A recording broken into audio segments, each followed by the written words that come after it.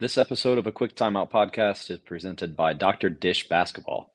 Dr. Dish machines are the most advanced shooting machines on the market. If you haven't already, join top programs like Duke, North Carolina, Baylor, Florida, and countless others and upgrade to Dr. Dish.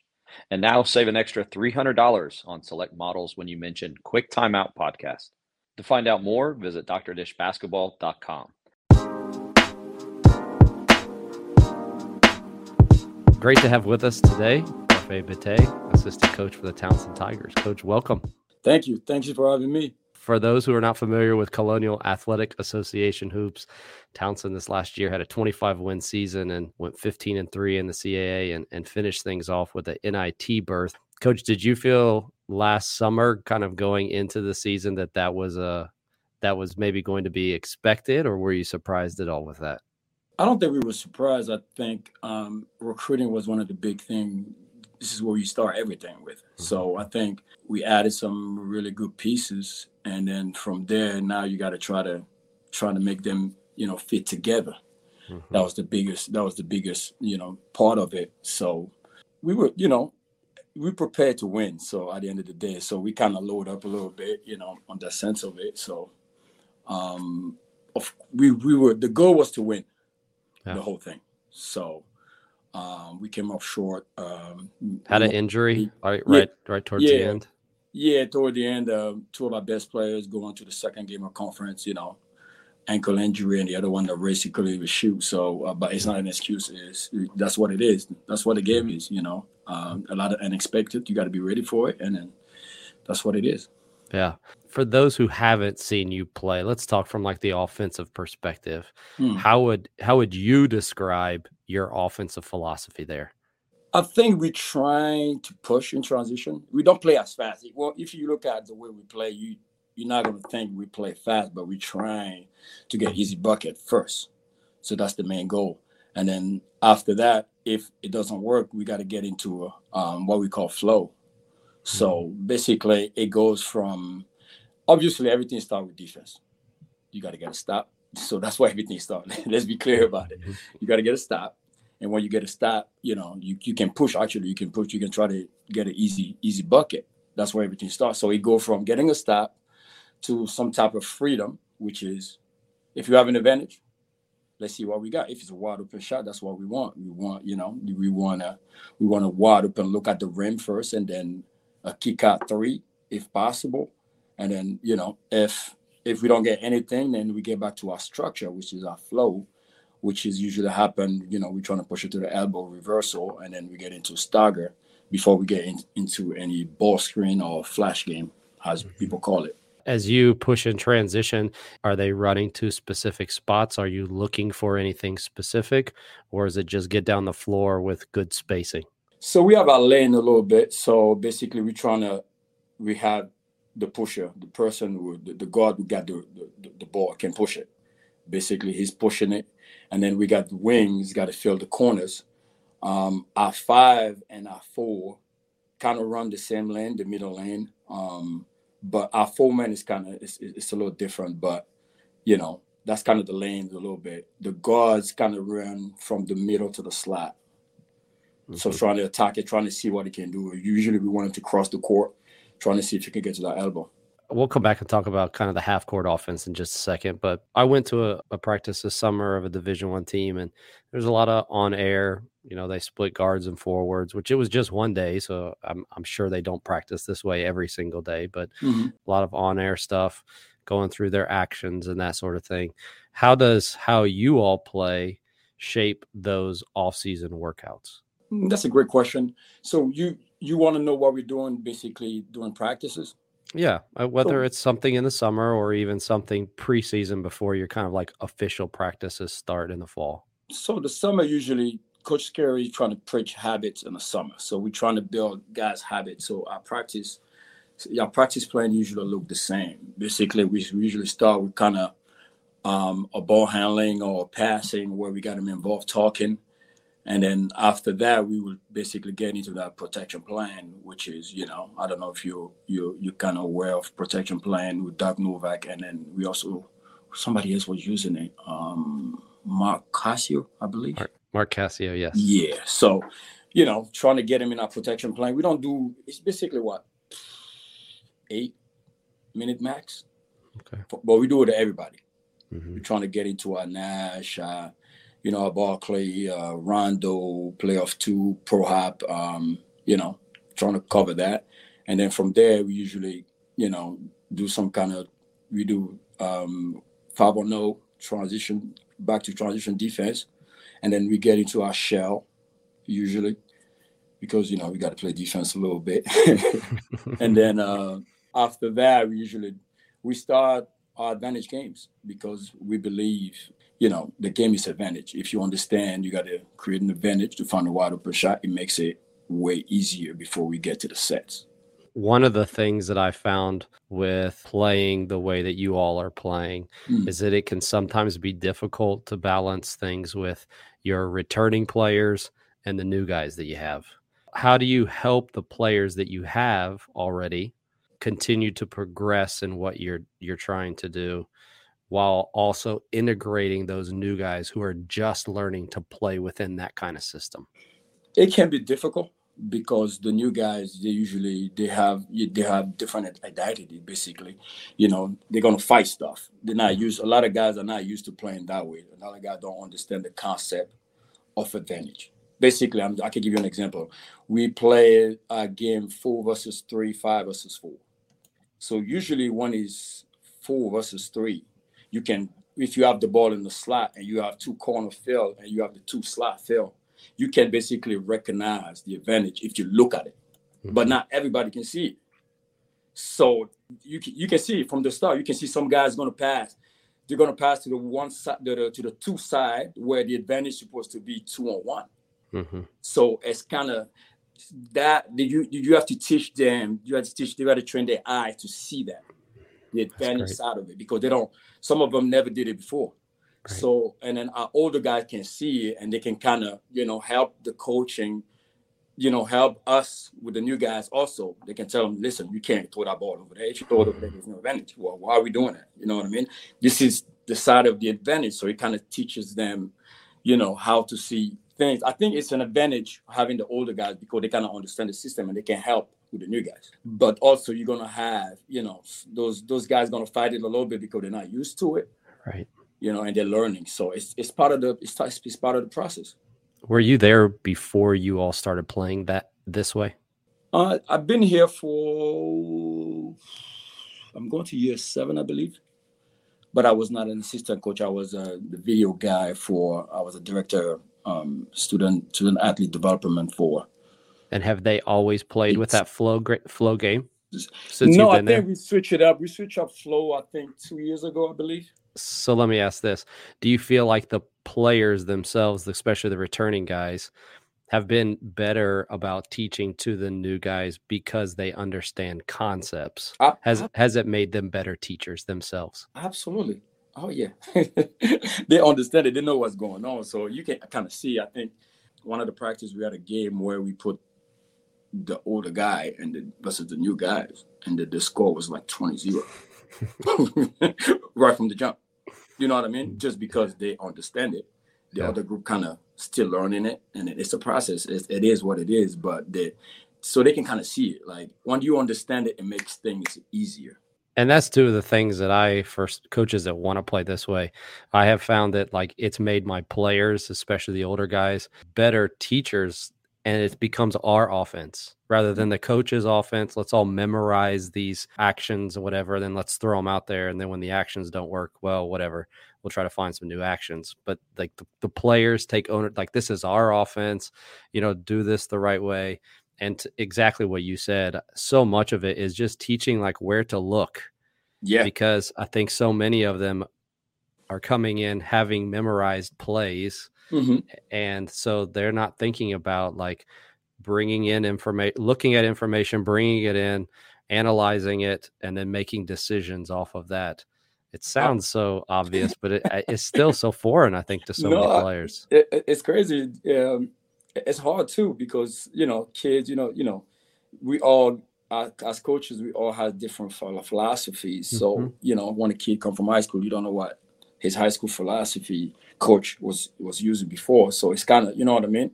It can be, it's a little hard, but when they get here, we got to make sure they understand that this is what we're looking for. If you have an advantage, we don't need to run the play. Mm-hmm. If you Mm-hmm. have an advantage, it's an advantage. You Mm-hmm. might not have the best, that wide open shot that you have the first 7 seconds and the last 5 seconds. You might not. So why don't you want to take it?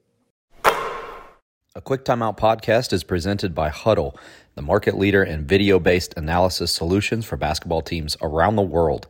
Huddle continues to make advances to their suite of performance analysis solutions. Tools like Sports Code are enhanced by their industry-leading tech like Huddle Focus, an AI-powered smart camera that's built to integrate into Sports Code right out of the box. It captures and uploads video automatically from any gym. Head over to huddle.com/aquicktimeout to get a peek at all they're bringing to the hardwood for every level of the game this season.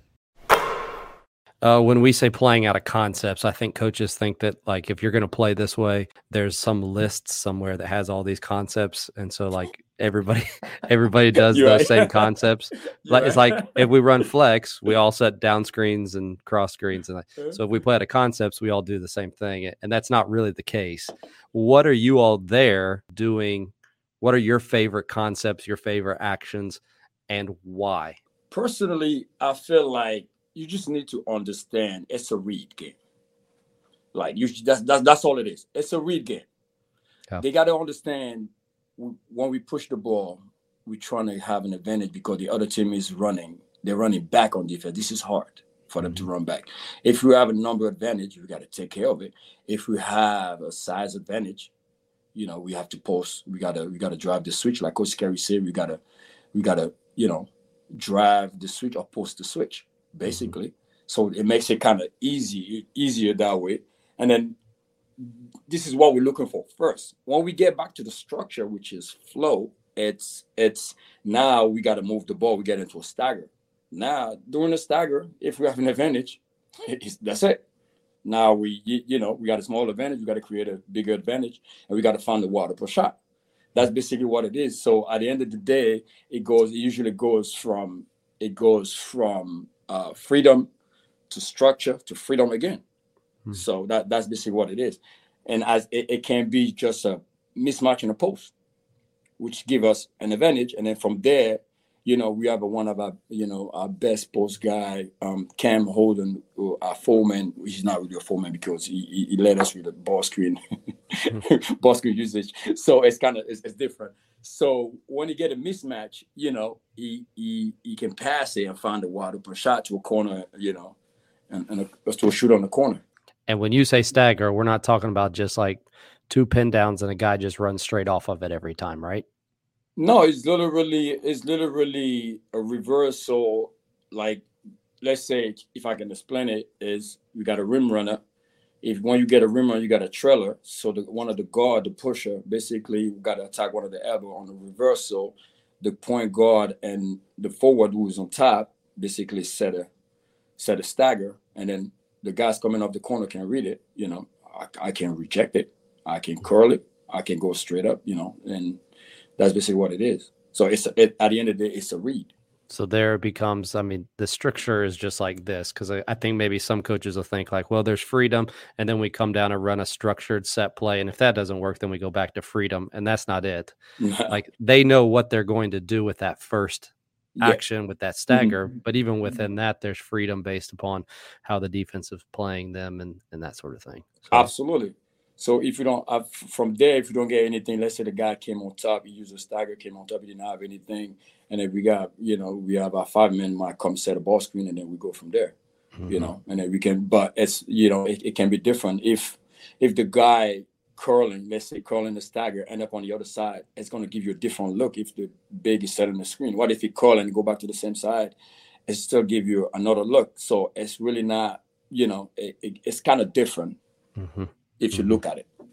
I know a lot of teams that play out of concepts. They sometimes struggle with turnovers, and I know you all have ranked really low with live ball turnovers. Anything in particular that you feel has helped keep those turnover numbers down? I think our protection plans. I think that's one of the biggest things. protection plan. They gotta understand the Nash. You gotta understand when in doubt, you gotta keep a bounce. Basically, slow down. You don't have to make a decision below the free throw line because you drive it. It doesn't mean you have to jump in the air trying to figure it out. No, just if you're in doubt, take a bounce. If you don't like it, I'm driving. I don't like it. I can Barkley, and then play from there. If the chest is in front of me, I can pro hop it. Sometimes the pro hop can give you a kick out pass. So it's kind of. I feel like that's been one of the biggest thing we added. Protection plan. And then Coach Carey usually say you gotta follow our training. At the end of the day, that's the number one. Usually when we warm up and everything, we get some passing drill, we get straight into protection plan because that's what help us not turn the ball over. But also during practices, we get we got 6 different basketball. We get 2 teams. We got a gold ball and the black ball. So you get 3 turnover. After 3 turnover, it's a punishment. We don't call it punishment, but Sure. Sure.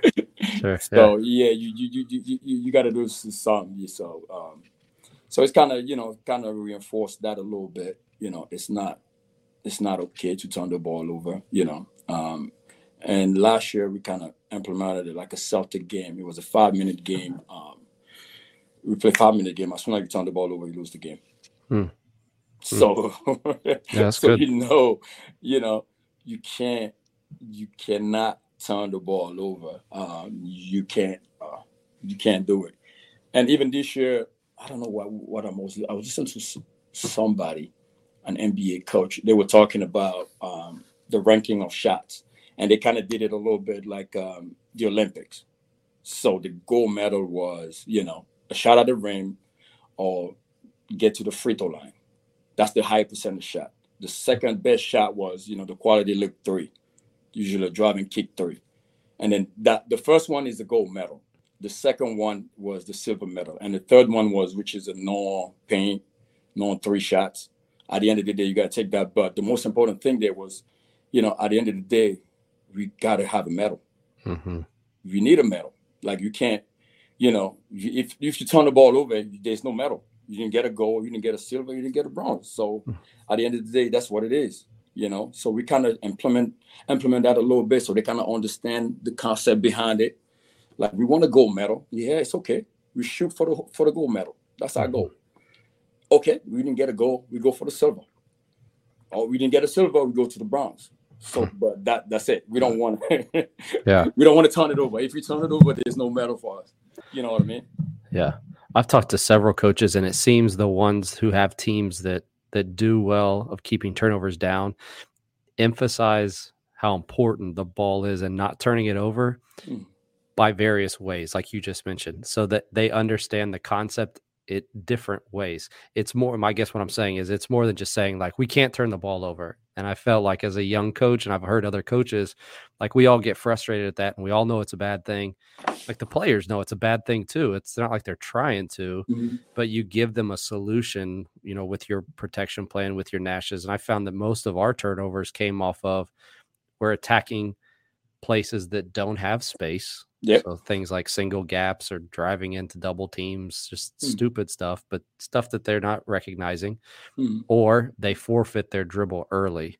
And your protection plan stuff with your Nashes and your Barkleys allow them to continue that dribble, whereas a lot of times we pick it up and then there's a deflection or bad angle on a pass or that kind of thing. Have you found that to be true? Absolutely. Yeah. I feel like just using them kind of, first of all, it slowed the game down for them because, listen, I'm taking an example of the Nash. I'm attacking, under the free throw line, underneath the free throw line. I go through it. When in doubt, I don't have anything, I'm not stopping the dribble. So I keep that bounce. And usually that's where, when you go under the baseline, that's where miscommunication happens with the defense. They might leave you open or they might leave your big man open. So because somebody got to help, when you get to we call it the red zone. When you get into the red zone, the defense collapse. So somebody got to help. And also, if somebody falls asleep, somebody can cut. It's kind of, I feel like this year we're trying to add that a little bit in our protection plan. We call it blind cut. Basically, if you see the back of the head, you got to go. So it kind of helped that too. You know what I mean? So from there, it gives them, that's basically two options in one play. Basically, I drove, I used my Nash, and then somebody turned their head, somebody cut. Now you don't know, that might absorb somebody else and give a kick out three. You know what I mean? So it's kind of, I feel like it's been really beneficial for us to using those. Yeah, that's cool. You mentioned like the red zone, and for you all, I know that's like a practical application of analytics. How do how do you use analytics to help your players understand the game? No, absolutely. They know what's a high percentage shot. They know we're not trying to take those long twos, and we want to. Obviously, some guys are really good at it. That's where the analytics doesn't tell you that sometimes some guys are good at it. Mm-hmm. Like, so what you gonna do? Nah, let him shoot it. So, but we know that, when some guys are good at it, you got to let them take it. But for us, from the jump, it's not a high percentage shot. But if a guy is long twos is his shot, we got to let him do it. What are the things that are the most important when it comes to your analytics? If I were to ask your guys, like, what are the most important things outside of the shot selection? What are they going to tell me for your offense? One of the biggest thing is spacing. Definitely, we want the proper. If you create an advantage with a bad spacing, it's not going to work. So we basically usually start our spacing got to be great. Mm-hmm. So we want a good spacing, because if you have a bad spacing, if one defender can got two offensive players, you're a disadvantage already. Mm-hmm. Even if you create the advantage, so they got to understand the spacing got to be right. Our spacing always got to be right, and then from there we got to create an advantage. Mm-hmm. And when we create an advantage, and from there we got to find a wide open shot. And a wide open shot for us is what you got to be open, you got to be on balance, and you got to be out range, which mm-hmm. is your range and my range can be totally different. You might shoot it from the logo. I might not.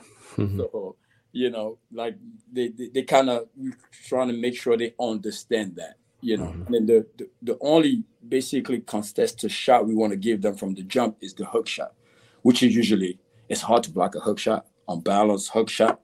I don't know how many people can block that. Mm-hmm. Do you all use set plays at all? And if so, when? No, we use set play, dead ball situation, free throws, even on make sometime. Depend what we want to. If we see somebody has an advantage, we can definitely call a set play from there. And then let's say we're going to post up Charles Towson, he got an advantage, we will call a set and just trying to get him the ball in the post and let him go. Only main purpose just to exploit some sort of advantage there for a player. Sometimes our flow, we can run our flow. Sometimes our best player at that time, they don't touch the ball as much as possible. You know what I mean? So kind of slow it down a little bit and then run a set where we're going to utilize them, if they have an advantage, if we think that advantage is favorable for us. So, we can kind of control it that way. With the flow, it's kind of, we can control it too with our flow, because we kind of do different things out of it. We can post up as well. But with the set, you can kind of basically control it the way you want. Mm-hmm. The ball would go here and then we play from there, or we want to, a backdoor for somebody, This is your episode, but I'll just throw this in because you said something that made me think about something. But okay. One thing that we were able to use last year was almost to use a set play as like a momentum changer. So instead of calling that timeout, we were able to, hey, stop, slow down for a second. Let's call a set play. And it did exactly what you just said. Like I was able to get the ball into the hands or exploit a mismatch that sometimes our players don't see when they're just running their flow offense. I like that. I think it's basically the same thing we're doing. Yeah. But you just said it right. Saves me a timeout too. Yeah, absolutely. It's that's what it is. Like if we run flow a couple times and then we're not getting anything out of it, or the ball is not getting to the hands of the right guy at that particular time, calling a set can kind of slow things down a little bit and then direct, where the ball is going. Last thing I'll ask you here. Where do you see this going? Like, how do you foresee what you're building there? Do you feel like what you have is it? Or do you feel like there are some things that we would like to implement within, maybe adding more concepts or digging into something? You said like this year we'd like to, just a few seconds ago. So do you see those something, or have you seen something that you would like to kind of integrate into the way that you all run flow? No, I feel like the game evolves, so we're not set with it. Absolutely we're still learning. If there's something that we're watching a game, or we're on Twitter, or we like something and it will make sense for us, absolutely we're at it. We're not set into something. It definitely not. We trying to evolve. We always trying to evolve, if you want to put it that way. Mhm. Always. I think that's one of the advantages of playing with your concepts is you can even evolve from year to year, or, as you get a new player in, because that player has a particular skill set. So maybe you want to add a flare screen to something, or maybe you want to add I don't know, some sort of, stagger screen somewhere, a double ball screen or something like that, that you maybe didn't have the year before, but it's not, you're not changing the advantage I feel of playing this way is you don't have to change your offense every few years. And Not at all. you even don't have to necessarily recruit to a particular style. I mean, there is kind of, you need a certain type of player. And to your point, like you are wanting players that can almost be positionless. Mhm. I guess the differentiating factor is a kid that's 6'11" versus a kid that's 6'5". Absolutely. But like skill set and that kind of thing, you said you guys are only in like 2 or 3, but have you even done stuff differently over the last couple of years based off of personnel?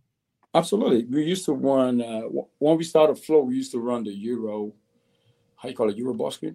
Yeah, the Euro ball screen, yes. Yeah, side ball screen. One is rolling, one is lifting. We got away from it, just to give you an example. We like, nah, that kind of, that creates a lot of, it can be easier to defend at some point, when you look at it. If you basically look at it, it can be, Yeah. So we kind of got away from it, and we go to 4-1 in. Yeah. Not a lot of movement. Maybe if the ball is coming to you, we can flare. So I feel like that. Yeah, that's kind of the one thing we did. And I feel like we're gonna keep evolving it, because there's so much. Basketball is changing every day. Every day you wake up, there's something you see. You're like, oh, this is beautiful. So like we say, it's a offense it's an art. Like you don't really know. Some people tweak it so much, like yeah, people tweak it so much that somebody can wake up one morning, start painting something different. So you look at it, you're like, oh, that's not the one I liked yesterday. Yeah. So so that's the beauty. I feel like that's the beauty of our game, if you want to put it that way. Yeah. Maybe people don't know this, but Coach was a hooper back in the day. How do you feel like you would have done, whether college or, because I was watching some clips of you before this, and you got a lot of buckets within a structure that actually didn't give you a whole lot of space. You made a lot of things out of nothing when it came to space. How would you play within something like this? Or did you, I mean, because you played overseas as well, do you feel like this is kind of stuff that they did overseas and now we're kind of bringing it over here? Not particularly. Not that I remember. But I feel like I would be such a different player if we had all this. If I had protection plans, and because I didn't have back in the day, we didn't have those answers. You know what I mean? Imagine if I had that. I usually think to myself, like, I can imagine if I have that, how many more solutions I would be having, just playing around with the ball, get in there, give me a rondo, and then elevate. It would be so sometimes I just sit there and just think about it. How beautiful that would be if I had all these different answers. And where can people connect with you on social media? We got to bump up your Twitter followers here. Twitter, Parfait. If they just type Parfait Bitee, they're gonna find me. He's at L Parfait. That's Coach Parfait Bitee of the Towson Tigers. In high school, they used to call me. My 1 year high school I did in Kentucky, they used to call me Bitee. But Bitee, I'm like, no, it's Bitee. It looks like Bitee, but it's Yeah, Bitee. Bitee, yeah. It's great. Coach, thanks again for taking the time to come on the podcast. No, I appreciate you having me.